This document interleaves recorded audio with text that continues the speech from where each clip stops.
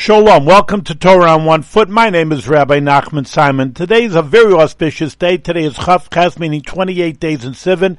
This is what happened over 80 years ago today, that the Rebbe and the Rebbitzin came to the shores leaving the Europe, which was in the middle of the Holocaust. Well, it's important that, we, of course, appreciate any Jew that was saved from a Holocaust, but the Rebbe and the Rebbitzin were different, that they started a revolution to bring Judaism to America and to the entire world. So all Judaism we have today, and we have so many Chabad houses, so much kosher food, and Orthodox Judaism is growing, as the Pew Research Institute actually testified, that that's all because of the Rebbe and the Rebbitzin. So let's make ourselves stronger in Judaism, bring other people to Judaism, and hopefully the Mashiach will come right now. Thank you very much for listening to Torah on One Foot.